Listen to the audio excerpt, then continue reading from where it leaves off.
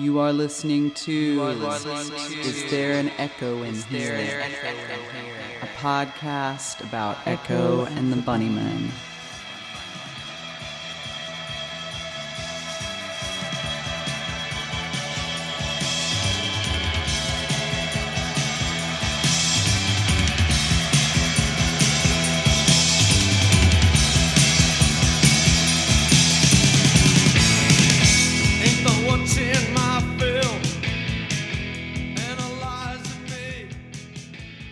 Hello, and welcome to another episode.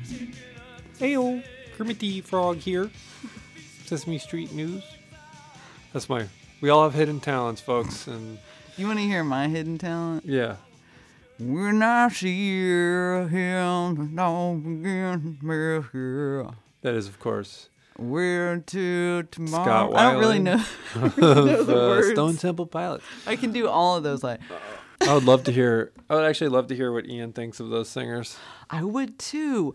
What does he think of Eddie Vedder? And Scott Weiland. What does he think of that? You want to state? What we do here? Yeah. This is a podcast where I come into my partner's studio where he is usually working on some sort of musical project. And I say, hey, time to stop doing that and do something I want to do. And talk about the Bunny Man. The Bunny Man, the Bunny Men, Echo, and her friends. You know? Yep. That's what we do. So if you are just joining us, welcome. If you've been with us a while, you know we are just barely keeping our heads Barely above getting water. by here. Things have slowed to a snail's pace. Oh, grinding halt. Although some of the people, I think, Are just discovering it. Well, or binging it up, and then we'll put this out, and they'll be like, "Oh, just in time for my binge." so yeah, it's been hard to get the podcast out. You know, it's been a big, long year. Pandemic. Crazy guy leading the country. Coup d'etat. Our kid didn't go to school. You know. Just a lot, cutting into our podcast time, Yes. which is really sad. It's really sad, but it's changing now, we think, and we just hope that we are going to be able to put these episodes out more frequently. And I do have a bit of news, and that is that our podcast has moved to Athens, Georgia, because Athens is the Liverpool of the South, and we'll talk more about that someday. All right. What's on the menu tonight? We got, we're going to do some letters that are long overdue. And then we're going to get into talking about a very important song in the Bunnymen catalog. Mm-hmm. One that I will assert is very relevant during this time. It is called Swing and Fall. Oh. It is called Pictures on My Wall. Oh, yes. Also known as The Pictures on The My Pictures Wall. on My Wall. Is it really? Are there two versions of it that were put out? Oh, one had the and one didn't? Okay, I love that. I didn't know that was real. It's real. It's real. So it's going to be a real fun time. You get to hear Shane sing during the musical analysis. We're going to analyze the song. Well, I'm glad we had this talk. So, Pictures on My Wall, or The Pictures on My Wall, will be the topic for this evening's episode. Yeah, and we will talk about it and only it, and we are going to figure out what it's about, what makes it tick. What makes that song tick. Yeah. And I'm going to say it's that clave on beat 2. All right. Okay. So sit back. Watch out for it. And relax and enjoy the ride. It's going up, up, up. It's going up. Okay, Courtney. So, while you were renovating a house, we received a letter called The Gift of Vision 14. This arrived on October 26 from a Keith Wilson. Hi, Shane and Courtney. Over the last week, I have been listening to your very, underline, in-depth analysis of the Bunnymen. I really enjoy the way you have structured the episodes and look forward to listening to the rest over the next week or so. I'm up to number 14. With regard to episode 14, Gift of Vision, I always assumed this was reference to the Bowie song. Question mark. Also, I think Will and Ian met in Kirkland's. I have attached a part of a local radio show, the Bunnyman Hour, I taped in the mid-'80s when I was a student in Liverpool. Not sure if you will be able to play it, but I hope so. Fell in love with the Bunnymen then and have followed and collected their output ever since. I have never heard of another Bunnymen podcast, so congratulations and please keep them coming. Best regards, Keith Wilson, Downley Bucks, England. Okay. Well, first of all, thank you for that very kind and encouraging letter. And I want to say that it is a lyric from a Bowie song. So, Gift of Vision. Yeah. Yeah, Bowie has a song called Sound and Vision. And in that song, he says, I'm waiting for the gift of sound and vision, and I will sing. Okay. Yeah, it's a song lyric. It's from the Berlin trilogy. Yeah. It's David Bowie album. Low. Uh-huh. Thank you for pointing that out. We didn't touch on that at all. And The gift of sound and vision. that's what he's talking about. That's what he's talking about. And we are, of course, referring to the meeting of Will Sargent and Ian McCulloch. Okay? So let's just be clear here.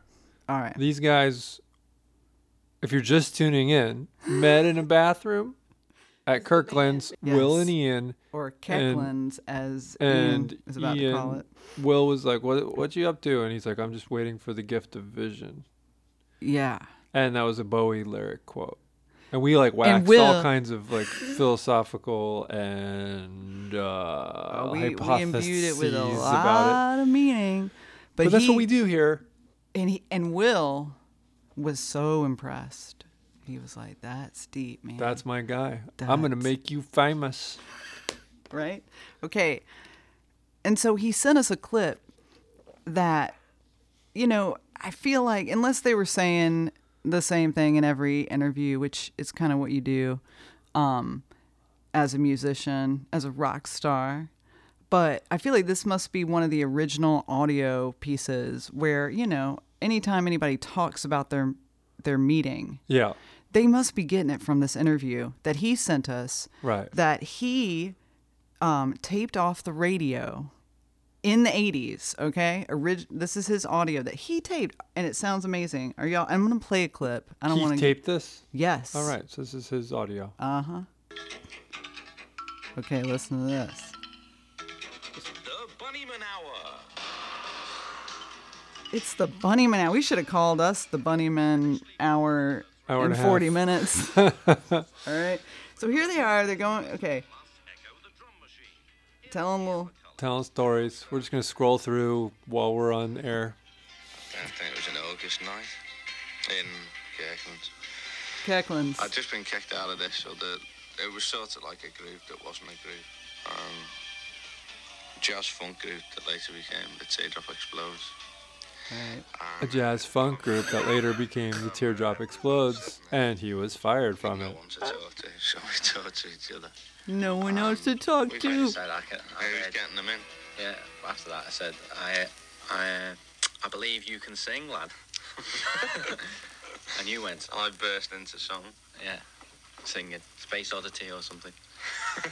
Yeah, probably. And I said, what are you waiting for? And you went, I'm waiting for the gift of vision. And I thought, That is a Bowie fan. Probably have me polka dot blue thingy. Doing my yeah, polka. aviator's pack. Oh, my He God. remembers what he's wearing. Now this is like a couple. These like are two guys that recounting really like each other. that are stoked to be in a band with each other. Things are going well. Oh, it's It's a the happy early '80s time. thing. They're just kind of like really riding sort of the momentum Of a destiny. Of a destiny. Yeah, they're not. It's not. It's just that things are just happen. They're just happening to them. Yeah. And again, you want to say it just happened so easily. And it did in the sense of like how magical it all was and how good the music was, but they still were just like riding around in a dirty van with some shitty, speakers. Yeah, but the magic of the music just makes it into. I mean, it just coats the whole world in like magic dust, and any dirty basement is just transformed into. Oh my God! A glorious ballroom, interdimensional like playground. That's better. I like that better. I want to say, I feel like that bond still exists, like beneath the bullshit and the whatever, what have you. Oh man. Yeah, really. I do. Yeah, you think so? Yes, 100%. Like, I mean. Their love made the killing move. I know. Have you been in a band? I feel like I do. I have had. You've been in bands. I know. I have a bond with. You ever been in a band though where like you have a falling out? Listen. Sting and Stuart Copeland went to therapy. Yes. And if they can do it. Yeah. I mean, can you imagine the shit they said to each other that landed? But like Roger Waters and David Gilmour still don't be getting along. No. And fighting. And really, and Joey Ramone went to his grave not talking to Johnny Ramone. Of course not. Fuck Johnny Ramone. Anyway, but yeah, I like to believe that too. I'm not trying to naysay that very nice sentiment that there's some magic spark that created that music, and it's like their parents together. They don't seem like. I think they just ran out of stuff to say. With them in particular, they're not like Sting and Stuart they don't Copeland. hate each other. They've worked through stuff before. I think they like just maybe like literally ran out of stuff to talk about, So it's kind of like, there you are, here I am. It's like, it's like someone you work with at a restaurant, and you don't have anything in common. You don't have to talk Yeah. anymore. Maybe you do have things in common, but maybe you just, it has all been said. It's said on the stage.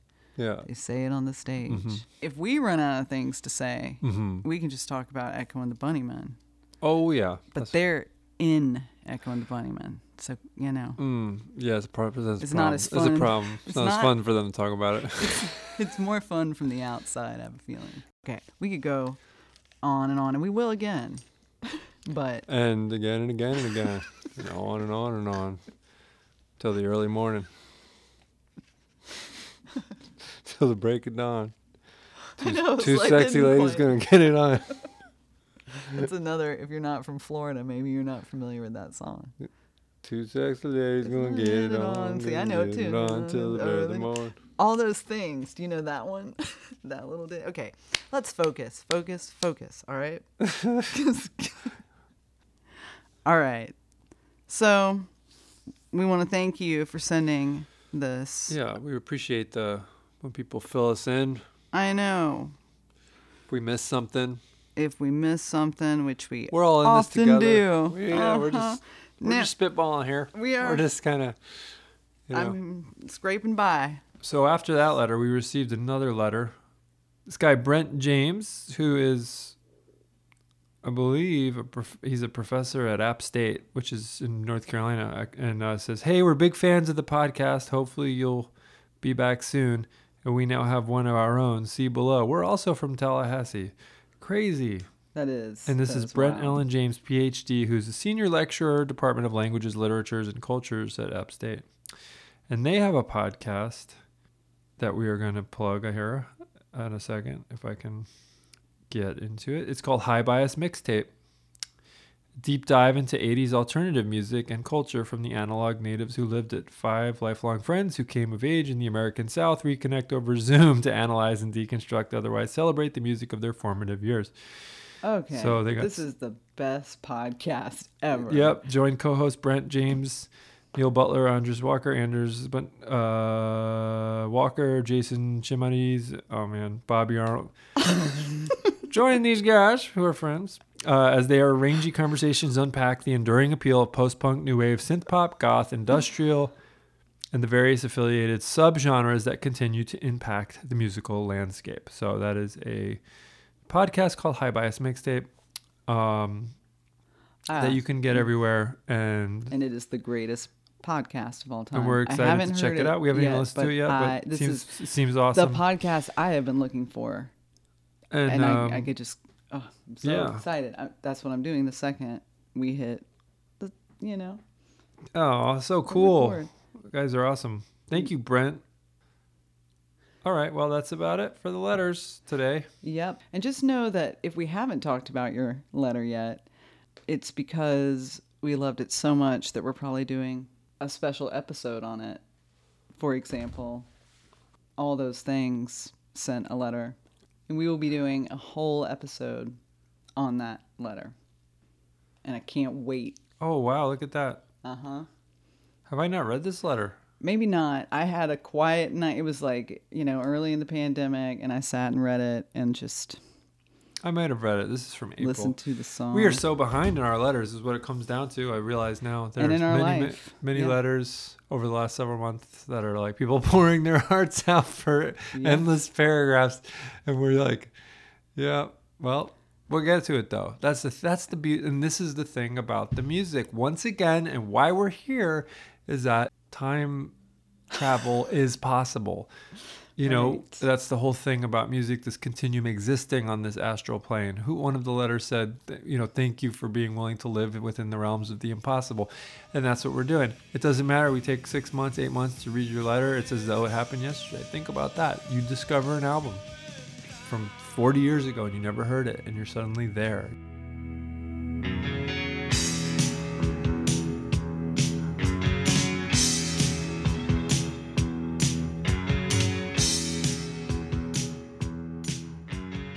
Okay, so then they start working up this other song. And it's called The Pictures on My Wall. And this is the John Peel version. Can you hear it? The sound of something burning, something changing on the merry-go-round tonight. The pictures on my wall. This is a first listen for Shane. He thinks. I recognize it. I mean, I heard this song, but I haven't actively listened. Listen. Oh, yeah, I like this part. Wow. All right. Oh, so, my. yeah. Oh, sorry. So what do you think of this song?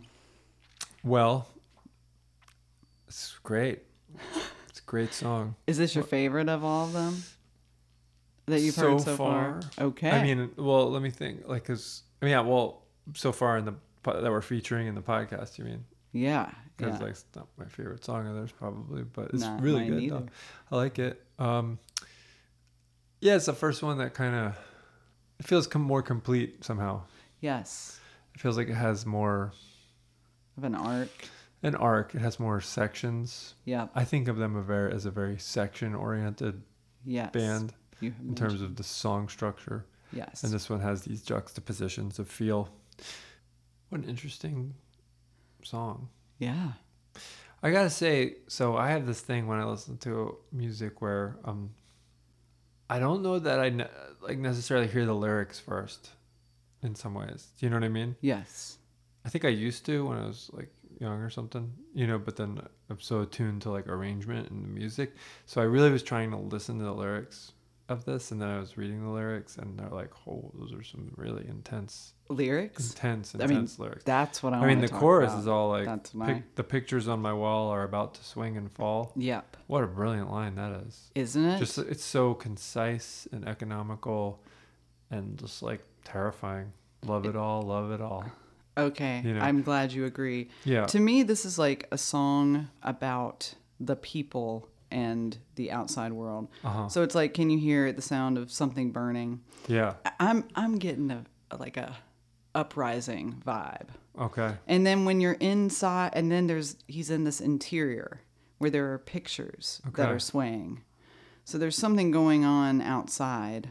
And can you hear it? The sound of someone thinking. Yeah. But I see what you mean. I mean, it has a revolutionary feel to it. Like, can you hear it? The sound of something burning, something changing. And then people come out. Yeah. I count every one. It's like there's a group outside. Faces burning, hearts beating. Yeah. And nowhere to run. There's a group of people outside. Somehow I still feel like it's almost like metaphor and like dreamlike though, even though like, because there's this, like, you could take all that literally, or it also feels like an internal, like play of forces, and so somehow, and maybe the music is creating that quality. So it could be about the writer's like internal struggle, and you're like, those are the people inside your mind. To me, I think it's about. To me, it is about living through the Toxteth riots. I feel that. The instability and disruption that is being experienced by the individual.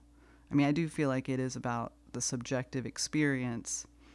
And I think it's from the point of view of like an adolescent breaking ties with a nuclear family and stuff, but more about that. But what does that mean for the home life, What kind of pictures on the wall are you picturing? I'm picturing like family portraits in the hallway swinging, right? Definitely, yes. Yeah, the pictures that you hang in a domestic environment. Yeah, right.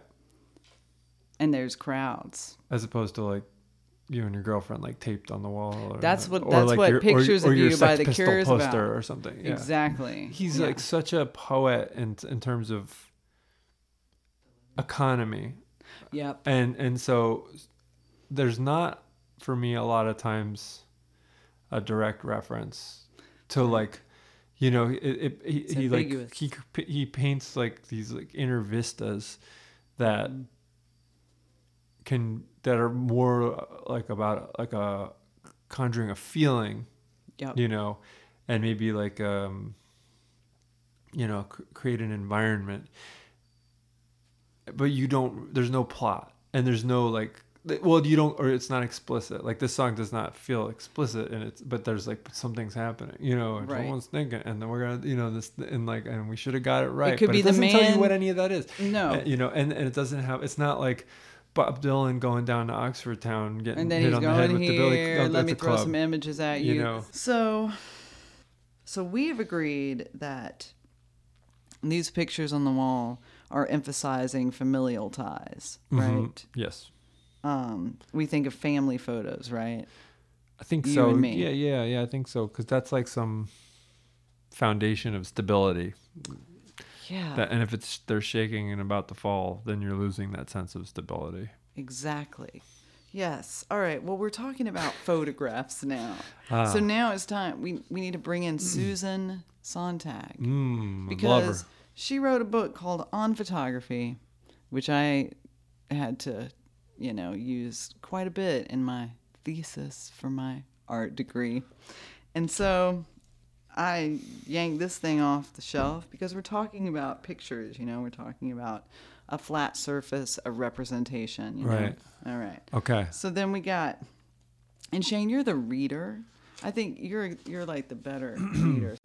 Through photographs, each family constructs a portrait chronicle of itself, a portable kit of images that bears witness to its connectedness. Photography becomes a rite of family life just when, in the industrializing countries of Europe and America, the very institution of the family starts undergoing radical surgery. As that claustrophobic unit, the nuclear family, was being carved out of a much larger family aggregate, photography came along to memorialize, to restate symbolically the imperiled continuity and vanishing extendedness of family life. Those ghostly traces photographs supply the token presence of the dispersed relatives.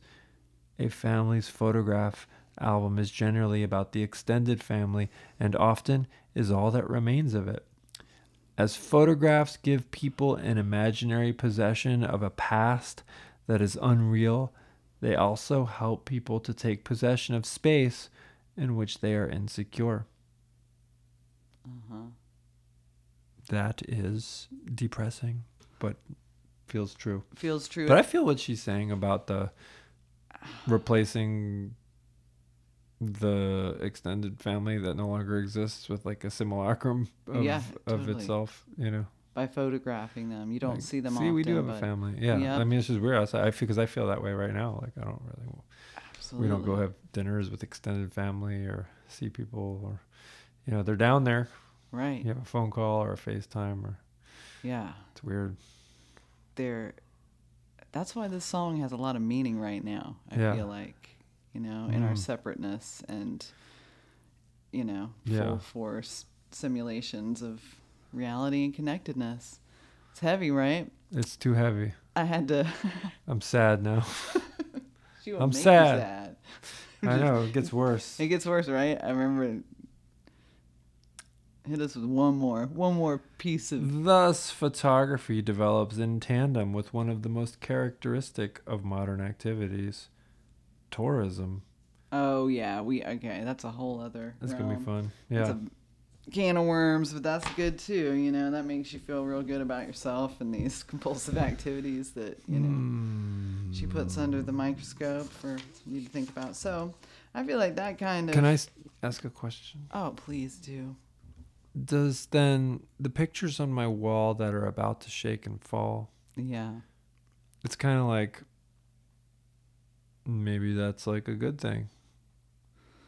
That's maybe. Because that maybe is the true. if the photograph is like kind of stitching together this like false ideological reality that you're living in, then if they're about to shake and fall, then it's kind of like, it's like the Matrix, you know, like you're waking Yes. up from the Matrix. That's what this. But the Matrix, that's the whole thing with the Matrix was like, well, but that was like kind of a nice little fake world I was living in. I don't want to be in some alien cocoon, like fucking, you know, like. No, you don't want like the a walls to come crumbling down, the merry-go-round, the sound of, you know, something burning, you know. But sometimes revolutions are good, you know, Yeah. because they, you know, give you access to the real. They break the. What a strange song. It is such a strange song. So, we need to make sure we talk about the line on the merry-go-round tonight. Okay. When he says that, you know, what's he talking about? What do we know about merry-go-rounds? They're round. Around. You know, You don't really go anywhere. You don't go anywhere. Exactly. Where do you find them? In a carnival. That's in right. a circus. You know, Kind of Or a just chaotic environment. exactly. So, But they're typically associated with merriment. yes, merriment, but they're frivolous, perhaps a little childish, and He makes it sound scary though. he does. Like I'm like scared of this merry-go-round. This is like something this wicked this way comes, like Ray Bradbury merry-go-round. Right. There is no way of knowing. It's that kind. Okay. So, I want to say, and I'm not really sure where that's going to go, so I don't know what to lead into next. Because it's a merry-go-round, it just doesn't go anywhere. That's right. And I guess it kind of supports this notion that there's some sort of chaos surrounding this encapsulated space where the picture hangs. you Totally. know? And there's something about like the spinning of wheels, you know, this feeling of being Yes. stuck. We're like doing this thing again and we're just going to go running around in circles. We're not getting anywhere. Exactly. You're out here. There's still all these divisions. Yes. Still a bunch of distracted people who, you know, like sheep just riding rides and stuff. Eating. Wake up, some- sheeple. Eating cotton candy and just, you know. All right, I want to say, I just want to put this out there, okay? So we're talking about this like we're talking about an interior, exterior kind of space. There's another interpretation of the song. When you think of pictures on the wall and you think of politics, Okay. okay, now tell me what comes to mind there. What do I think of pictures on the wall when I think of politics? Yeah. Like portraiture? Do you think of portraiture? That is perhaps what we think of. But we're talking about Mao. We're talking about Lenin. Stalin. We're talking about Stalin. We're talking about, these Okay. authoritarian, perhaps. Right. Okay. Yes. Personalities. Yes. Who. So what I'm the happens cult when? of personality. How does that kind of is supported or not supported by the rest of the song? Yeah. Something burning, something changing. Right. It becomes a little more monumental. We're talking about. Revolution. We're talking absolutely. Politik. And Yeah. all the But then the merry-go-round part makes it kind of like, it's just Nah. theater. It's theater, right? Okay, there's that. Some people think that's what the song is about. If you go to lyrics.com, there's a person who oh, is there some posits chats? that. Okay, there's Just- chats. You go to there's a chat. I think that other people think that. I think that I've read that. And Yeah, that's cool. I see that. I want to say that I actually, of course, I wrote down the name of the person. I want to give credit where credit's due. Okay. That the comment on, I think it was lyrics.com.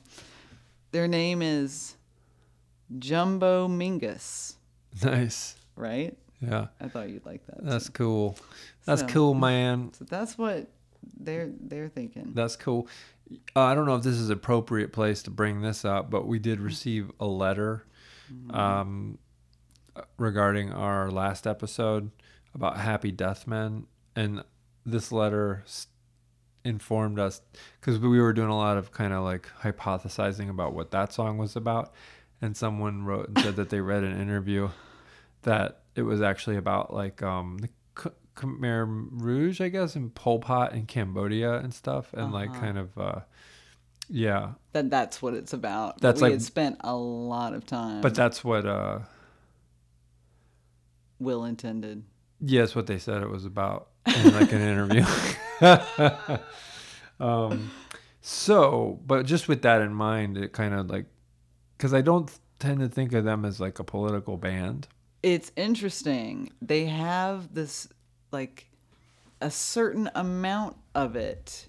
Yeah. But this album is read, it can be read as Crocodiles. We're talking about, I'm getting in the first album. There's a few songs that people kind of ascribe political meaning to the song, and it kind of holds up. But Yeah. I always have the sense that, again, that it's always kind of about an individual. Keith Wilson Keith Wilson. is the guy who wrote the letter from earlier. Okay, yeah. The letter we read at the intro. Yes. He's a frequent contributor yeah. to our inbox. But he said that Happy Death Man is about, with early interviews with the Bunnymen said it was about Cambodia and Pol Pot and the killing fields. All right. Well, Anyway, I tell you, I just want to give him credit for that, because I think that's just bringing that into this discussion now. how does that work, though? Happy Death Men? Think about I'm not those really lyrics. like full. I haven't. I don't. Polish and Shine. It's like soldiers and stuff. Yeah, and I mean, there's maybe some context we're missing in terms of. I don't know. I believe him though. Why not? Yeah, A Happy totally. Death Man. Right. Happily serving their country. Okay. Man, we might have to just go back and, explore that song again After we after this read one. some histories of Pol Pot and the killing fields. Yeah, Yeah. absolutely. So, okay, I want to take a step back and hang that idea on the wall. And I want to talk about my favorite lyric, "Shoulda got it right tonight." Mm-hmm. What's that about? It's like, to me, it reads like he's, lamenting lost love. And like, if I had just gotten this right. Or is it like a worker in the Soviet Union who just wished that they had, Assassinated the king. or what is it? What is that part? That throws a wrench in some of our, like, if it having any sort of optimistic meaning when you're full of regret, should have got it right. But doesn't it's going to happen again though, because you're on the merry-go-round. Oh, that's true. That's true. So you get another chance. You get another chance, right? But then you won't get it right again. Right. Because it's motherfucking Groundhog Day. So he's being sarcastic. He's kind of being in like a little bit sardonic with the should have got it maybe. right tonight. That's what you would say. You're always thinking you should have gotten it right, but then you're gonna do it again. you're It's the just false gonna promise. do it. Yeah, the false promise is kind of an accusation. That's Ian McCulloch likes I could to see that. interrogate. Yeah, you're right. Yeah, and he's a sardonic man. That's If there's a one to describe him, it is right. That was a good little $10 word. It just fits right in with some of his, Yeah, but in that sense, it's like, I guess my hesitation was that it's like, if that, then it's kind of, I guess because I couldn't even picture being that sardonic, which is to say, like how biting and like kind of like almost malicious that sounds. That if that's a joke. I don't think that's what he's doing. If that's a joke. I think that he is like, oh man, I think it's when he's crying out, I should have got it right. Yeah, I feel like that's real. Yeah, I think there's a naivety there. I do too. Of like, I'm trying to hit that shit, and I fucked it up again. Or I'm trying to, but maybe but in a more in more romantic way, terms, like seeking that connection. Yeah, like trying to like bridge the gap. It could, he could be talking about some kind of social anxiety. He could be talking about anything. We don't know. We don't know. All right. What are we doing? Thank you for listening to our episode. No, wait. Let me make sure I covered all my notes. Because I, believe it or not, had notes. We do prepare. Can you hear it? The sound of something burning, something changing.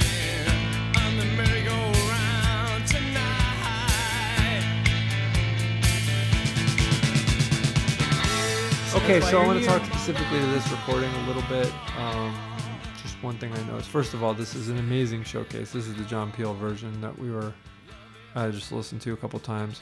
And I've listened to it before on the record, but kind of just in a cursory fashion, that's like, I need to sit down. I want to do more active listening, I've decided, in my life, generally. Where you just sit down like you would a TV show with your bowl of ice cream, and I'm gonna listen to an album with the album cover. Yeah, and look at it and think about it. I mean, that's what we used to do, man. That is what we did back in the day, man. We did that. Take some acid, do that. Yeah. Okay, so listen. The thing is, on this John Peel version, so you got Pete DeFreitas. What a showcase it is. That's of what his I'm thinking. phenomenal Just now drumming. when I was walking in the room, so and I heard tight. you, and when he transitions, those transitions are seamless. And let's not forget about Les. No, Les is really like, he's got like this kind of like interweaving sort of thing going on. It's like it's kind of wrapping around, and then there's an interesting, there's definitely some like sus chords and like kind of typical like palette for them, this mysterious palette. And it's interesting, but and then But Ian just totally sucked on it. And no, he didn't. No, he didn't. No, he never they does. Everyone's he never delivering. Everyone's on this version. It's just so easy for him. But then there's this weird thing going on. There's a clave that's happening. I want to say that it sounds like, is that a trigger? Is that like on the drum machine? Because there's this clave that happens right out of the gate. And maybe Pete DeFreitas is playing it, but it sounds like weird how it pops out. How in the they mix. love to grab an instrument and just. So someone else might be playing it. I want to know who's playing this clave. Let me tell you about this clave. Have you listened to this recording closely about the clave? Yeah. It comes in right away. It comes in on beat 2. It's like It comes in, well, it's very loud in the mix, and it's more clave. Got a lot of reverb on it. It sounds, it could be like electronic, so maybe like echo is there, and they're just triggering it for those parts of the song. They haven't completely kicked her out of the band yet. Listen. Yeah.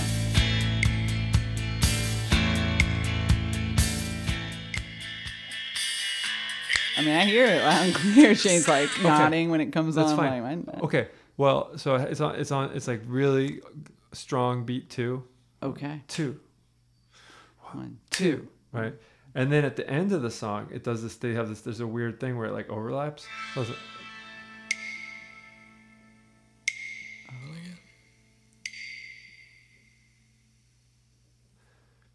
and it's still like hanging out there on beat 2, like dangling by itself, it just doesn't feel like it's part of the drum kit to me. It could be Jake Brockman, the 5th member of the Bunnymen. That man's got some good time.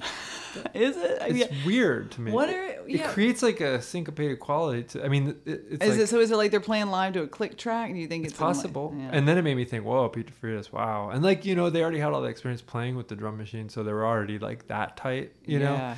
And that was a good ass kicker for them, honestly. Like to be on playing with the drum machine. Yeah. So then you bring Pete in, and maybe he can, So, but anyway, so this, I just find this clave interesting. Yeah, how really it sits in the mix, how tight it is. It's not there the whole time. It pops in on beat 2, but it doesn't sound like Pete's playing it. And it sounds like, and it just sounds pretty drenched in reverb in this way. And so I don't know. Like, I guess that's It's just really, you're curious, Shane. I want to know about curious this about the clave. Yeah. So if anyone listening, sorry to like dwell on that. It's just sorry to dwell on something in this podcast. I mean, dwell away. The lyrics are phenomenal. You think it's not Will's about other tone people, and just like this is so good. And let's that's talk just about this Will's John tone. Peel version. Like we could listen to the other versions of it, like on the album. And then I want to hear the one with just the drum machine and see how that here we go. song holds up without Pete.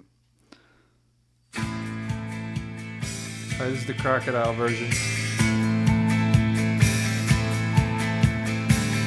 Can you hear it?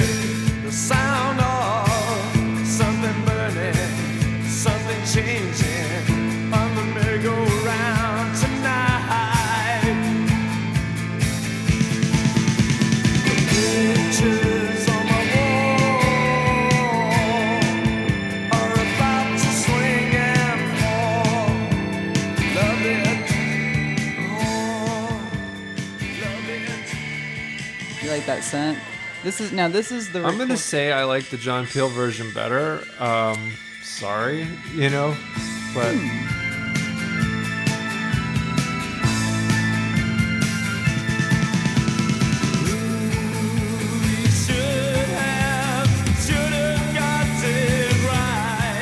That sounds pretty sick.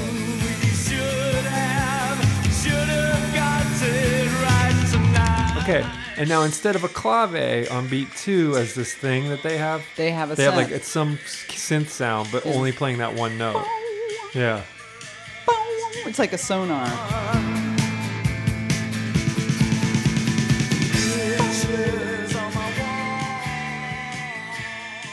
Right? I mean, this is great. Yeah. All right. Enough of that, but I gotta say, I like that. Man, that John Peel session it's got a little more. they really nail it on It's John just Peel. like better recorded. I don't even know, like somehow. And John Peel, those sessions sound really good. It's like somehow it sounds to me. I am raw. listening to it on a speaker on my phone, so I don't. But it just has like there's like a Christmas. And so are you, but twice removed. Yeah. Dear listener. All right, this old ass recording, I love. And the guy, I love this really poor quality recording. Was this on YouTube or something? And this is Happy Death What Man is right here. It's on YouTube. It's not that poor quality. It's just really old. I'm so grateful it exists. It's them in 1979. That's great. And then it tells you the tracks. Okay, so Pictures on My Wall. Now I'll go ahead and What is let this you song? know. This is Pictures on My Wall. And I'll let you know that it at this point it's called The Pictures on My Wall. It's a bootleg. But it becomes Pictures on My Wall. It's a bootleg at Eric's. We've listened to it before, Okay. but All right, not this song. not this song. I like white lights, but White. All right. I don't even hear echo. can you hear it? The sound of something Okay. burning, something changing on the merry-go-round tonight. Yeah, it's just a cool ass song. I don't hear echo. Oh, here she comes. Are about to swing and fall. Sorry. Love it. Oh, love it.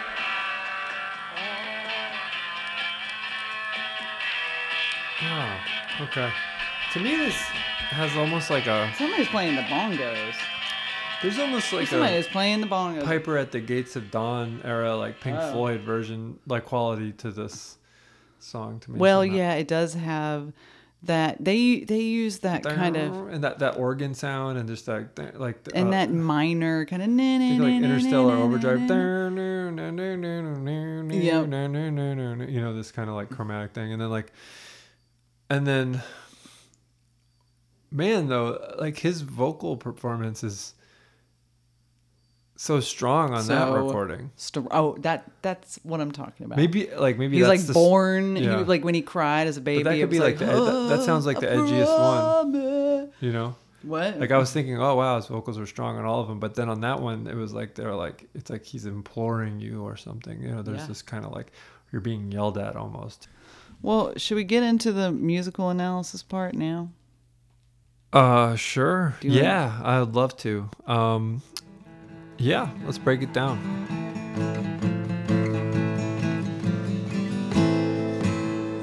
All right. So the song, it's in the key of A minor. You know, you get your A minor chord. Like, Now, I is this kinda different than the other songs? they do a lot in E minor, Okay, Yeah, so this is kind of a change. a little bit, but you know, they go back and forth. right, Because what was the last tune we did? It was like A to E. right. Was that? It was like a blues though. That was the Happy Deathman. Happy Deathman. That was an oddball though song Yeah. for them. That was like an inverted blues or something. Yeah, but this one's A minor, real classic kind of figuration. Kind of this like, you know, Yeah. music wants to do that. You know, we're just kind of going down. Those are beautiful. I love Yeah. those three. That descending. Yeah, so it's just like we got our A minor chord. Yeah.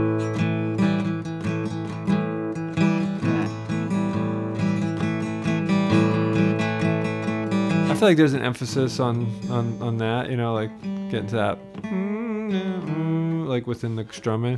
Right. And then he goes around to the, right before it turns into the next part, it goes like, there's that little teaser there, getting that flat six in there, that minor flat six. That's Yeah. as we talked about before, is the Doo Doo Brown lick, you know, but like that's, And it's called a. it's like it's really like 6/5 turnaround in a minor key, but you could think of it as the flat six and the If you learn 5. anything from this. Yeah, if you know anything. But like actually a classic example of that would be something that sounds kind of like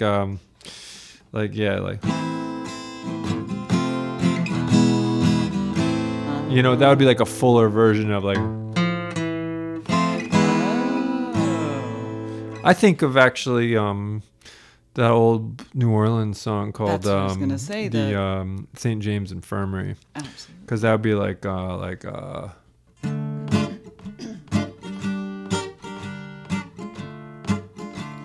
you know, Yes. Saw my baby there, stretched out on the long white table. So sweet, so cold, so fair. and that's that beep, boom, boom, you know, and they use that a lot. So, but it's like, so when it goes, dun, dun, dun, this is a different key than the song I was just playing it in, but deep, boom. Right. So that's how I kind of hear that turnaround in classic like blues literature. But so kind of jam the chord, then we get to that pictures of my world are about to swing and fall. Love it. Oh, love it. A little classic move there. And then it does this other section that goes like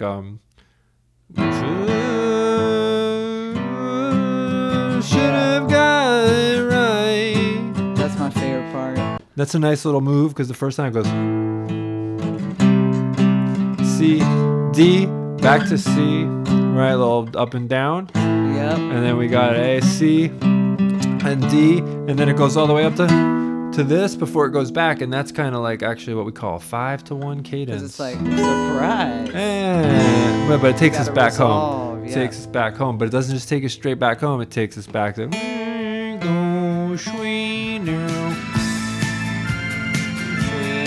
is just a like A minor with that F in it, basically F to E. Okay, so that's the whole song. Yeah, it does. It just like kind of has those 3 sections, and it just kind of cycles through them in a very cycle-y, through-y kind of way. Yep. Yeah, does that help? That's kind of my. That's I'm trying not to get too technical, but I throw in a little terminology and historical reference there for the people who are interested and want to drop some knowledge on their friends and yeah, just, you want to know where things come from and how that what the history of music and all that stuff, and just like where we sit, like contextually speaking, notes and stuff. Yeah, all notes that. And just literature, the literature. So I traced this back to St. James Infirmary. Yes. And that even Doodoo Brown is coming out of St. James Infirmary. Yeah. But that's the turnaround, though. I mean, that's a very classic move, too. You hear that in classical music as well. Like, you hear it in Bach, actually, same key as St. James Infirmary would be something like see. Here it goes. Right there. Right, so you got this guy in the middle of that Bach prelude in D minor, and that's the same chord progression, like. But it sounds fancier.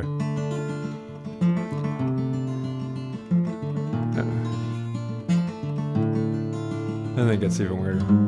Anyway, but that's See, we got Bach, we got classic New Orleans. These are the streams that feed into the river Bunnyman. That's right. That's right. It's true. And I think that I'm going to say that Will and the gang, but I think Will has a real sense for the history of the instrument. Even if he's not like explicitly educated about it at this point, I don't know, like what he knows or whatever, like he's still like channeling. He's listened to enough music. He's like informed by this. Yeah. He's collective a master. Conscious. Yeah. Yeah.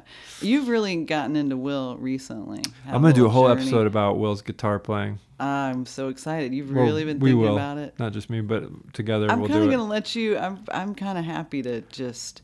Okay, so actually I had an idea for the listener. If you want, for the Will episode, that's like an analysis of his guitar playing, like explicitly, like maybe like deconstruct some of his guitar solos and stuff like that.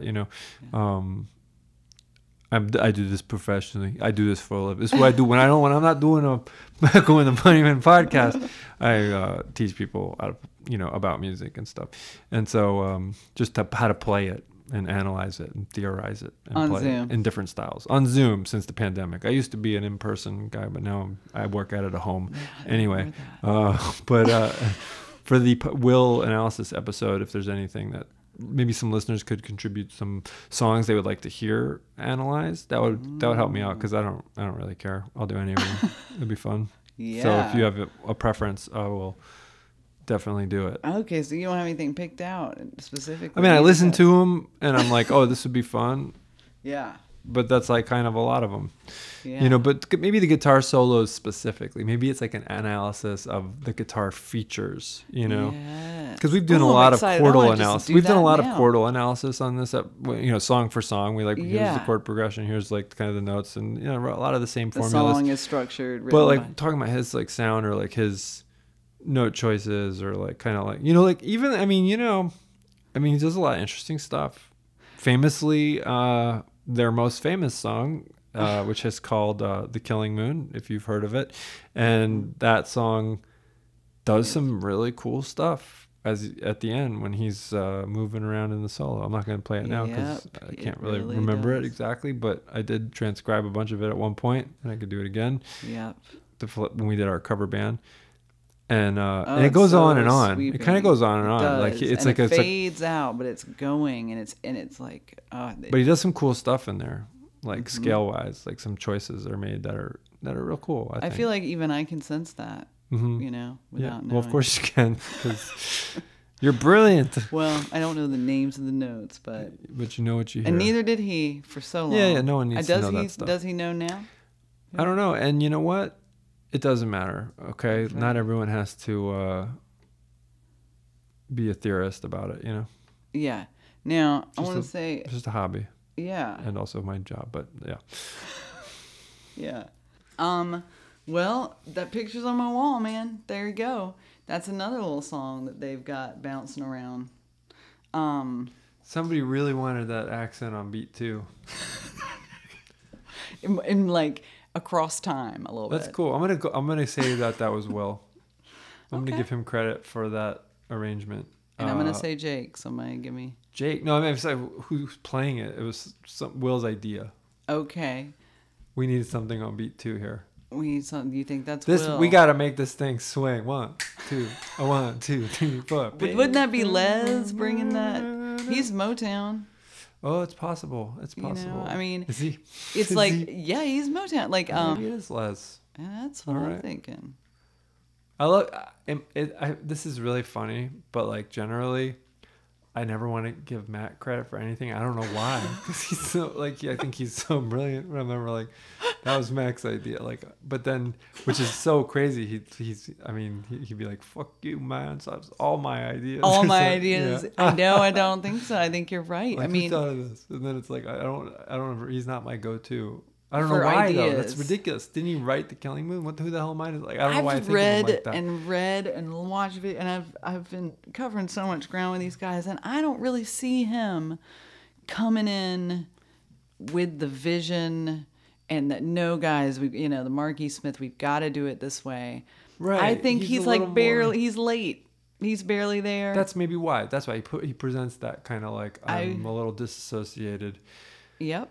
At the same time, but I'm going to give you this vocal, a fabulous artist, and yeah, and like you're lucky. You're welcome. I'm here. Yeah, exactly. Yeah. All right, let me tell you something about the lyrics.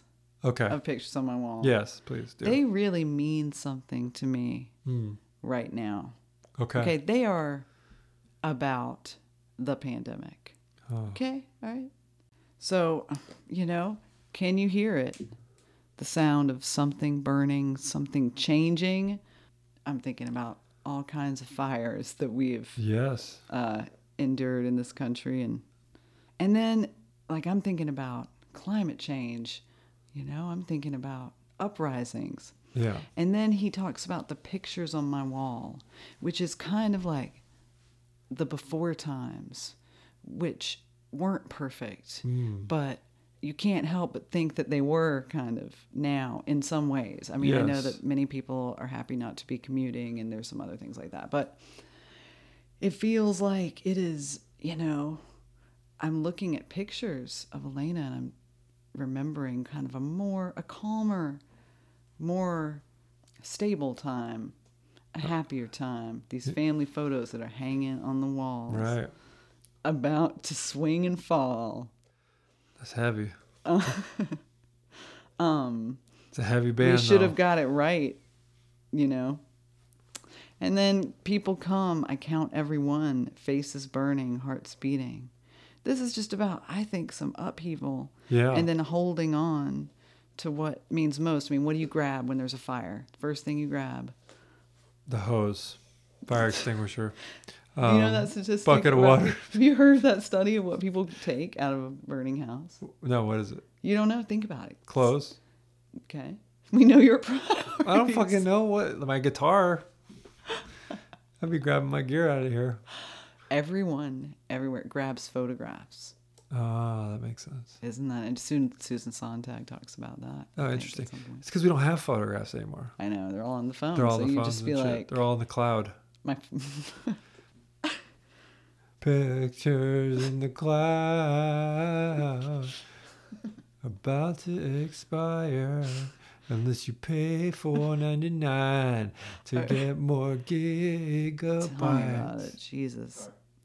It's so fragile, all of it. So yeah, it's still, we could update these lyrics a little, But you're trying to preserve moments.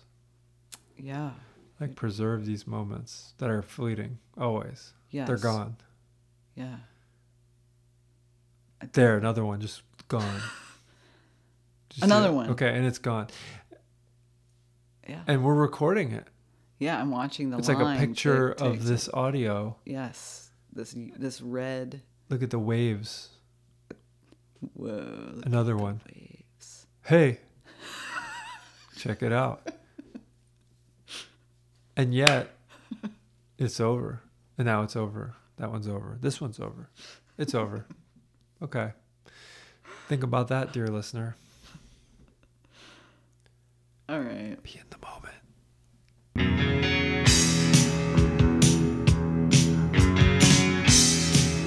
All right. Okay. There you have it. That's it for We did tonight.